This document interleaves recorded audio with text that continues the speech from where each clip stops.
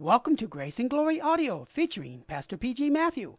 Today, Pastor Matthew speaks on Kingdom Norms, Part 2, preached on March 2nd, 1997. Blessed are those who mourn. The character of the citizens of the kingdom of God is revealed in Matthew 5, 1 through 12. And there we read, blessed are those who mourn. It sounds utterly ridiculous and incredible in the ears of the modern unbeliever. Blessed are those who mourn. Jesus, you are not thinking positively. Man's philosophy is, blessed are those who laugh, eat, drink, and be merry now, for tomorrow we cannot. Modern man is in a pursuit of happiness, and they look for pleasure. They look for entertainment. Drugs of various types in huge quantities flow to this country daily to satisfy the demand and the hunger of Americans for happiness. But Jesus here says, blessed are the spiritually bankrupt. Blessed are those who weep. Blessed are the meek, and so on. Such teachings make no sense to a hardened sinner who craves for and in hot pursuit of pure pleasure. Blessed are those who mourn. Such a person is blessed who recognizes that he is a sinner before God.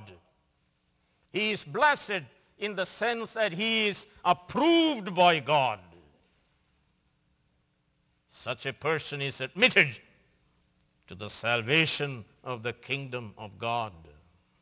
He weeps over his various sins.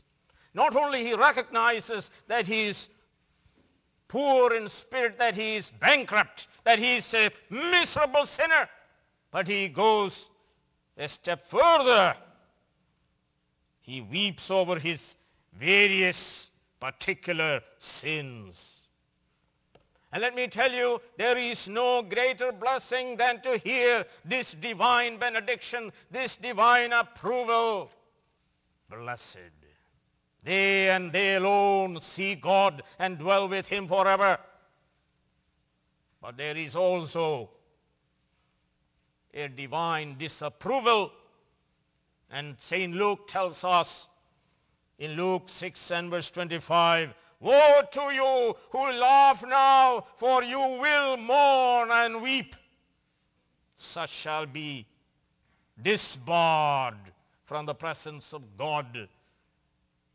Cursed are they, and they shall hear the terrible words of Christ's judgment as recorded in the 7th chapter of this Sermon on the Mount. Depart from me, you evildoers, and they shall spend their eternity away from the blessedness of God's presence. The question is, are you blessed? Are you poor in spirit? Do you mourn for your many and particular sins you have committed? If not, the word of God to us is, repent and believe on the Lord Jesus Christ alone, and you shall be blessed. Approved by God, you will hear the divine benediction. Let me tell you, you cannot be blessed by trying to be jovial, by the use of cosmetics, by being a smart dresser, because you have a great tan, because you are looking thin, because you pretend to be athletic and speaks about sports, because you possess a lot of expensive toys, or because you are smiling a lot with plastic smile, or because you have sex appeal. The sure way to receive divine benediction is to repent, to be poor in spirit, to mourn, to be meek, to be merciful, to hunger and thirst after righteousness, and so on. Blessed are those who mourn. The world says, have a good time, have fun, be happy, don't worry, maximize pleasure, minimize pain, avoid if you can. Don't be serious. People of the world are like the passengers on the deck of the Titanic. Of course, it is sinking, but they are oblivious to it. They are having a party. No, blessed are those who mourn, for they shall be comforted. Let me tell you, no one mourns unless the Holy Spirit convicts him of sin. Unless the Holy Spirit reveals him that he is a violator of the 10 Commandments in letter and in spirit. If you look at a woman lusting after her, you have committed adultery in your heart, Jesus said. Thou shalt not covet thunders the 10th commandment. And we all have coveted. We all have committed adultery. We all have violated God's law. But only a Christian, under the conviction of the Spirit, becomes realistic and declares that he is not only spiritually bankrupt, but he is also grieving over the multitude of his personal sins. It is he who declares that he was an enemy of God. To sin is being against a holy God. That is the very heart and essence of sin.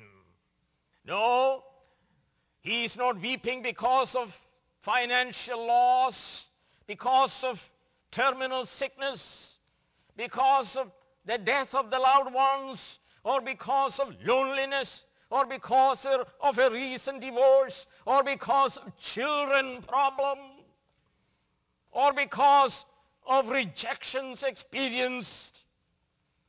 Let me tell you, these may in God's providence drive him to repent and mourn for his sins. And to that extent, we must welcome these problems. But the Christian mourns because he sinned against a holy God and brought dishonor to his name. The word mourn is a very strong word.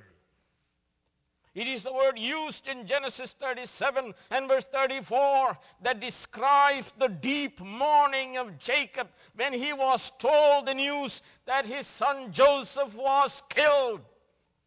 Jacob mourned.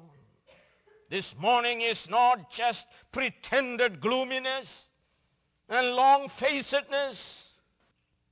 Remember what a little girl said about Christians. Daddy, that horse must be a Christian. It has got such a long face.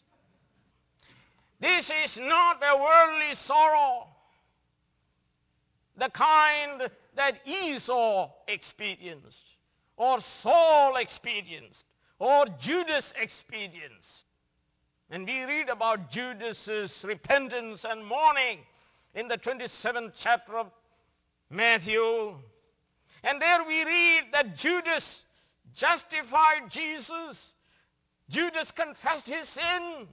Judas made restitution.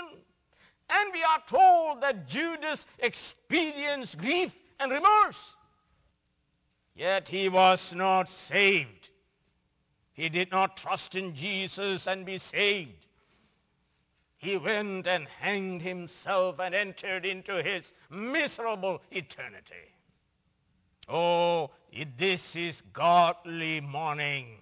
This is godly sorrow. This is godly weeping. This is the kind recorded in Romans chapter 7 where Paul says, "What a wretched man I am."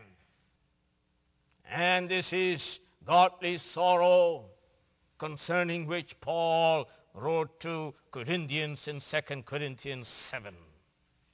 Worldly sorrow of Saul, Esau, or Judas did not lead to eternal life, but to death. Theirs was a repentance unto death. But godly sorrow leads to repentance and brings salvation. Godly sorrow causes one to loathe sin, despise it, and repudiate it. It is what St. Peter calls in Acts 11 and verse 18, repentance unto life eternal. Those who experience godly sorrow truly forsake sin and turn to the Savior. And that was the experience of David. And that was the experience of the prodigal son. But Saul, whose repentance was only worldly sorrow, turned not to God, but in the time of his troubles, he turned to the witch of Endor. Listen to St. Augustine.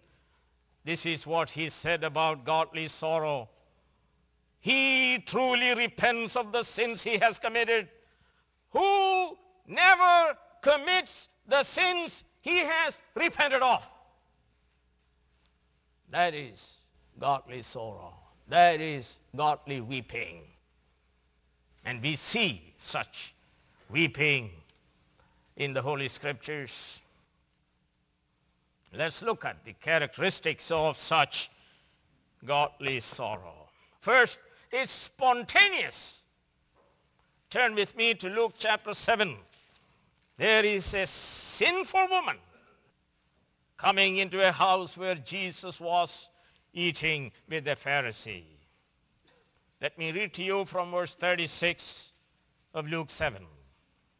Now one of the Pharisees invited Jesus to have dinner with him, so he went to the Pharisee's house and reclined at the table. When a woman who had lived a sinful life in that town learned that Jesus was eating at the Pharisee's house, she brought an alabaster jar of perfume, and as she stood behind him at his feet weeping, she began to wet his feet with her tears. Then she wiped them with her hair, kissed them, and poured perfume on them. That is godly sorrow functioning in spontaneity, weeping. In other words, godly sorrow is spontaneous, spontaneously produced by the Spirit of the living God. It is not mechanical and forced thing. Secondly, it is spiritual. And you see that in Psalm 51, David, who committed such horrible sins. And he says in verse 4, Psalm 51, against you only have I sinned and done what is evil in your sight. The heart of sin is against God. Or look at the prodigal who says, I have sinned against heaven. That means against God. He understands what sin is. When we repent, we are not looking at us or anybody else. We are looking at God, whom we dishonored by our rebellion and our violation of law. It is spiritual, spirit-produced repentance that causes one to see the true nature of sin. And not only that, this weeping is particular. It's not some general little prayer superficially uttered, oh God, forgive all my sins. Look at Psalm 51, verse 3, for I know my transgressions and my sin is always before me. We forget everything, isn't it? We forget everything. We don't want to think about that which is negative. But David says, my sin is ever before me. Oh, it's not just a general confession, a superficial confession. Sin is specific and should be repented of particularly. And not only that, such godly sorrow, such weeping involves hatred of sin. 1 Corinthians 7 verse 11, it speaks about, oh, your great indignation. The Corinthians despised the sins they committed. They now show such great indignation. They are not sweeping it under the rug. They hate it. They abhor it. They loathe it. They despise it. And when we are in such deep mourning, we also make restitution. Remember Zacchaeus saying, if I have cheated anybody, I will pay back fourfold. That's deep mourning for sin. Also, this mourning is due to realism. He who repents is coming into reality, coming away from the fog into reality. So, weeping demonstrates that person has entered into the realm of reality. And let me tell you, only a Christian looks at life realistically. A Christian is the one, by the Spirit of the living God, he has come to himself, away from the madness and the insanity and the irrationalism. He is brought back to the truth of the Holy Scripture. He is realistic about death. He says, death is, all will die. It is appointed for man to die. And then comes the judgment. He is realistic about it. He also is realistic about God and his existence. God is. The infinite holy God is. And he is both a judge and a savior. He is realistic about it. He is realistic about the nature of sin. And he exposes it. Sin is against God, and he will not cover it up. He will expose it.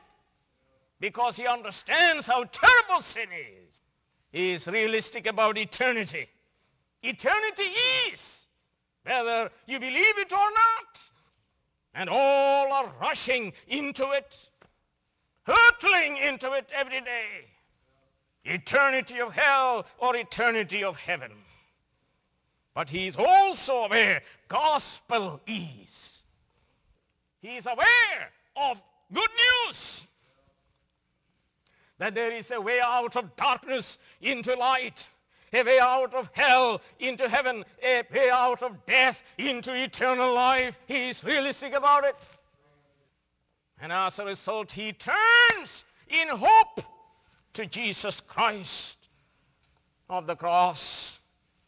And let me tell you, number 7, this weeping is continuous. Why is it? Let me tell you why. Sin is still dwelling in us. Therefore, an ongoing repentance, ongoing confession, ongoing weeping, ongoing grieving that I have dishonored God by my personal and particular sin. And not only that, this weeping has to do with first personal sins. And you see that in the life of David, in the life of the prodigal son. But he also grieves for the sins of others. The psalmist in Psalm 119 and verse 136, the psalmist says this, streams of tears flow from my eyes, for your law is not obeyed. Read Daniel chapter 9. He not only confesses his sins and weeps for his sins, but he weeps for the sins of others. Read the book of Ezra. chapter 10 and verse 6, and we read, he mourned over the unfaithfulness of the exiles. Yes, we must mourn for our own sins. We must mourn for the sins of our family. We must mourn for the sins of the church and more. We must mourn for the sins of the world. How God's glory is affected by our sins. How we heap dishonor to the name of our glorious God. And let me give you some motivation for godly weeping, divine motivations the Puritans spoke about. If you are not inclined to weep and grieve over your sins, let me give you some principles that can motivate you if you are the elect, the chosen of God, because no one else repents with godly sorrow. First, it is the best use of tears. God has created man with the capacity to weep, and there it is, the best use for tears. It will be for what? God, I have sinned. I grieved you. Bible says, grieve not the Holy Spirit, by whom you are sealed to the day of redemption. I grieved you. Secondly, Jesus said in Luke chapter 6, woe to you who laugh now, for you will mourn and weep. Let me tell you, the choice is this. Do you want to weep now, or do you want to weep later? That ought to give you strong motivation to weep now so that you can be comforted. There is no comfort later when people weep in hell. In other words, tears prevents mourning in hell later on. Great motivation, don't you think? Number 3, the Bible speaks about the preciousness of tears. Psalm 56 and verse 8 tells us God is keeping a record of our tears. People keep record of money, isn't that true? Accountants know that. But here is a God functioning as an accountant, but he is keeping record of our tears because it is more precious than gold in the sight of God. Number 4, show me a man, show me a woman, show me a teenager, show me a young kid who is weeping in the presence of God. I will show you a man, I will show you a woman, I will show you a teenager, I will show you a kid who is under the influence of grace. I will show you a person who has come under the influence of the mighty Holy Spirit. In other words, tears are evidences of God's grace. Ezekiel 36 and verse 26 tells us how God will remove a heart of stone and give you a heart of flesh. It is my prayer that God will give us a heart of flesh that will weep. Heart of stones cannot weep. And number 5, motivation. It says blessed, isn't it? Those who mourn are blessed. There is a divine benediction resting upon the person who weeps before God. Number 6, we read in Psalm 42 verse 3, my tears have been my food day and night. I would like to put you on a diet of holy tears. Try it. You will like it. It will feed your soul as nothing else would. Sweeter than honey, to be able to weep before God under the influence of the mighty Holy Spirit. Number 7, it does good to others. Number 8, let me tell you, the motivation is this. Our weeping is finite and our tears are finite. In other words, there is an end to our weeping and tears, and soon that end will come. God will wipe away every tear from their eyes. Psalm 30 and verse 5 says, weeping may endure for the night, but joy cometh. Blessed are those who mourn, and they shall be what? Comforted. Who will be comforted? Only those who repent. Only those who mourn, in other words. Those who grieve over their sins under the conviction of the Spirit. Only those who will be comforted, who will cry out saying, woe is me. I'm undone. I'm unclean. I have sinned against heaven and against you. I have sinned grievously. My sin is so great. They alone shall be comforted. They alone look to the cross of Jesus Christ and know that Christ died for their sins. That Christ came to seek and save that which is lost. The cross causes us to weep, but also the cross causes us to rejoice. They shall be comforted. This is a divine passive. That is, they shall be comforted by God himself. Not just man, not just the pastor, not just father and mother. They shall be comforted by the infinite, personal, holy, all-loving, heavenly Father. Isaiah in the 40th chapter says this, comfort ye, my people, comfort ye. This is God's plan from all eternity to comfort his people. The truth is, the Comforter came, the Christ, the Anointed One, the suffering servant. And Isaiah tells us in the 53rd chapter, the punishment that brought us peace, comfort, was upon him.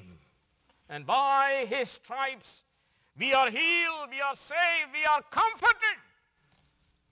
He came preaching good news to the poor in spirit. He came comforting the brokenhearted. He tells us, arise and shine, for your light has come, and the glory of the Lord rises upon you. Hallelujah. The Comforter has come. He is Jesus Christ our Lord. Isaiah says in the 61st chapter, this Messiah is sent to preach good news to the poor. This Messiah is sent to bind up the brokenhearted. This Messiah is sent for the specific purpose to comfort all who and provide for those who grieve in Zion. That's not the end of it. Let me read it. To bestow on them, meaning those who are brokenhearted, those who mourn, those who grieve, those who are poor in spirit, to bestow on them a crown of beauty instead of what? Ashes. You want a crown of beauty? Get a crown of ashes. The oil of gladness he gives instead of mourning. You want oil of gladness? Start weeping, repenting. And a garment of praise instead of a spirit of despair. It is Christ's business, Isaiah says, to comfort you.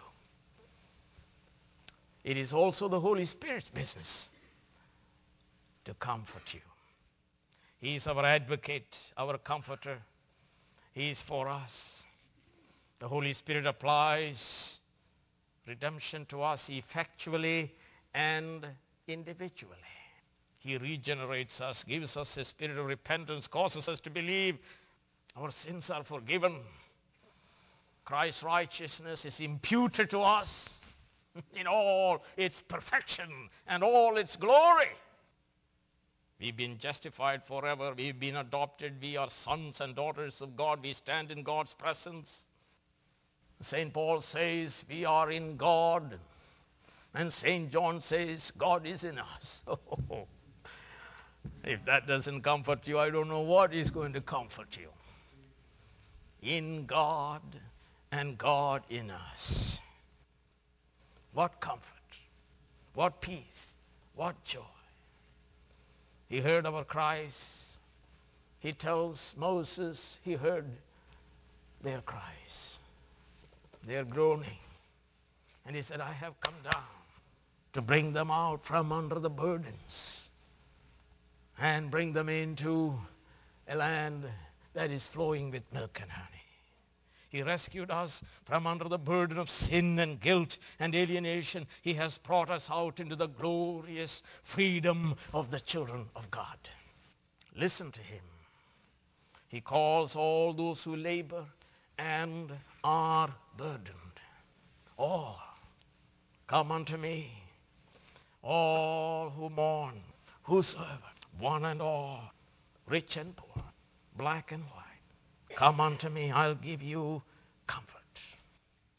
I'll give you rest. Rest for your souls, the real thing. See that young man coming? See, he is coming. A poor, wretched, miserable, naked specimen of humanity. He is coming. He is all that, but he is what? He is coming. Hallelujah. And he is coming home.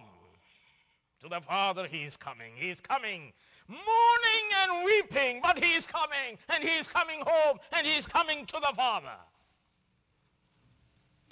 And he says, Father, I have sinned against God and against you. Not worthy to be called your son. Just make me a servant of yours at the lowest rank. For I need to be comforted. Save me, for I am dying.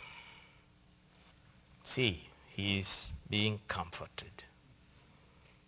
Hugged and kissed, was given garment, put ring on his finger, shoes. It's great music, we are told.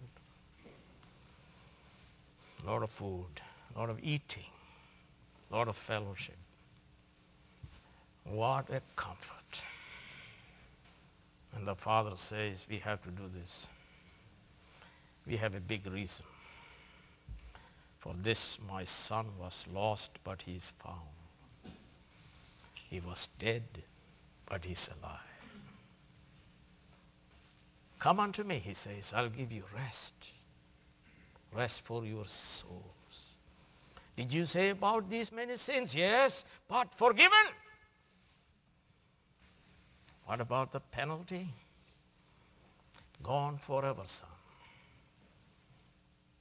From far country of sin and shame, you have come to enter the kingdom of God, where there is righteousness and peace and joy in the Holy Spirit.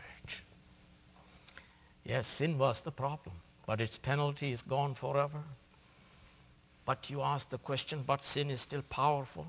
But the comfort comes. It says, I'll give you power over the power of sin.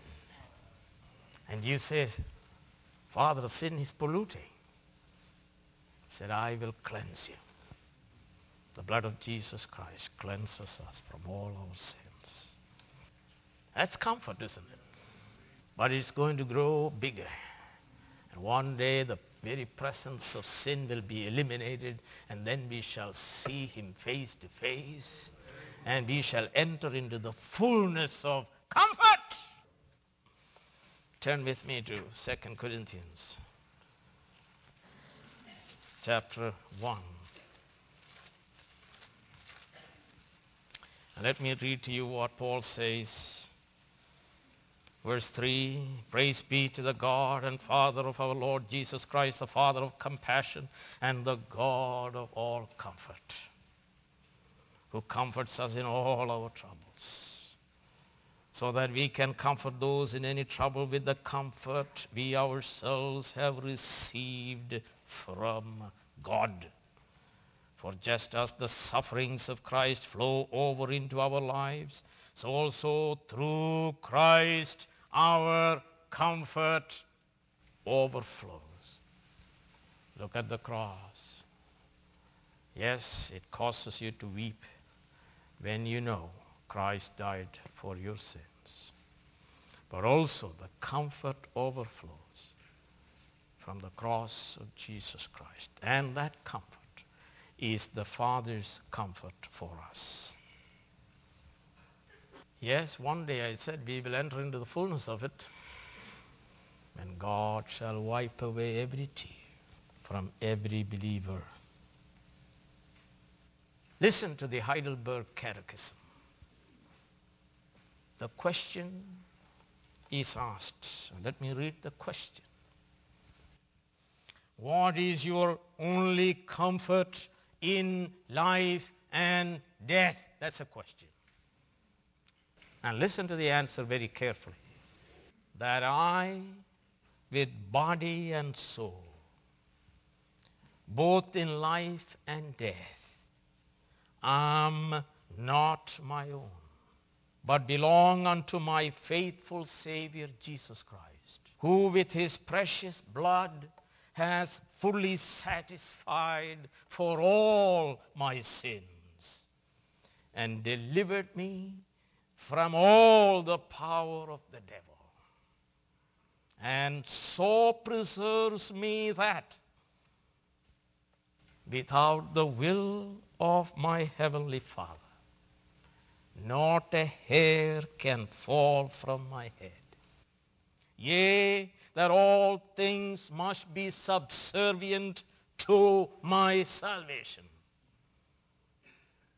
Wherefore, by his Holy Spirit, he also assures me of eternal life and makes me heartily willing and ready henceforth to live unto him. That's comfort. I must ask the question, then why are we not weeping? Let me give you a few reasons why. And if that is your reason, then I exhort you as your pastor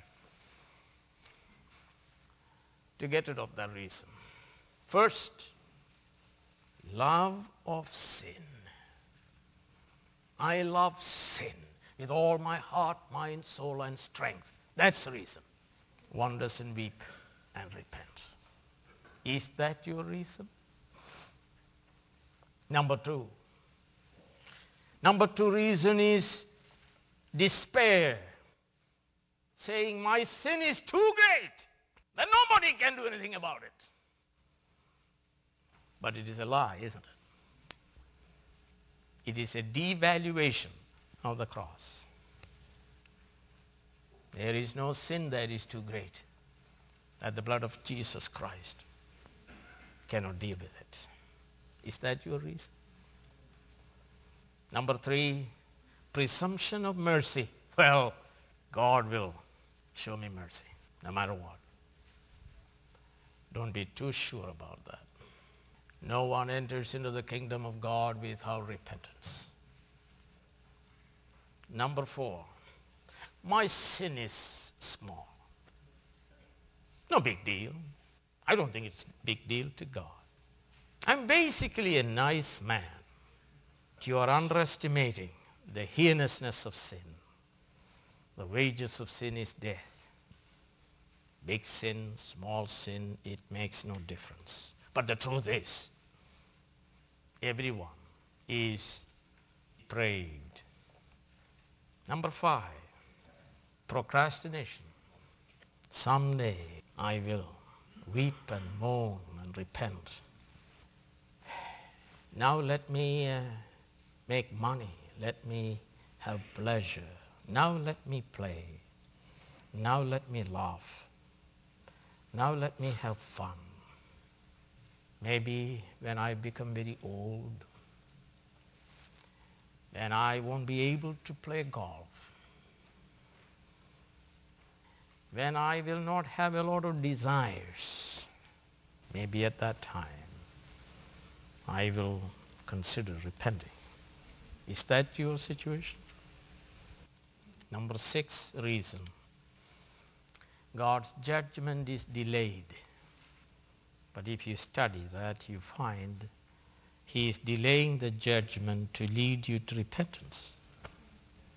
Are these reasons cause you to be unrepentant? I exhort you this morning to forsake these reasons Ask God to give you a spirit of repentance. Weep, mourn because we sinned, and you shall be comforted. Today, if you hear his voice, the Bible says what? Harden not your heart. It's your day. Harden not your heart. Cry out to God. Forsake sin. Abhor it, loathe it. Have godly sorrow. Don't turn to the witch of Endor. Don't go and hang yourself. Turn to the cross. There overflows great comfort for you. Rest for your soul. Heavenly Father, we pray for all these. Have mercy upon them. Grant them repentance unto life. Give them rest, comfort. Crown them with joy. Give them oil of gladness, garment of praise. For we pray this in Jesus' name. Amen.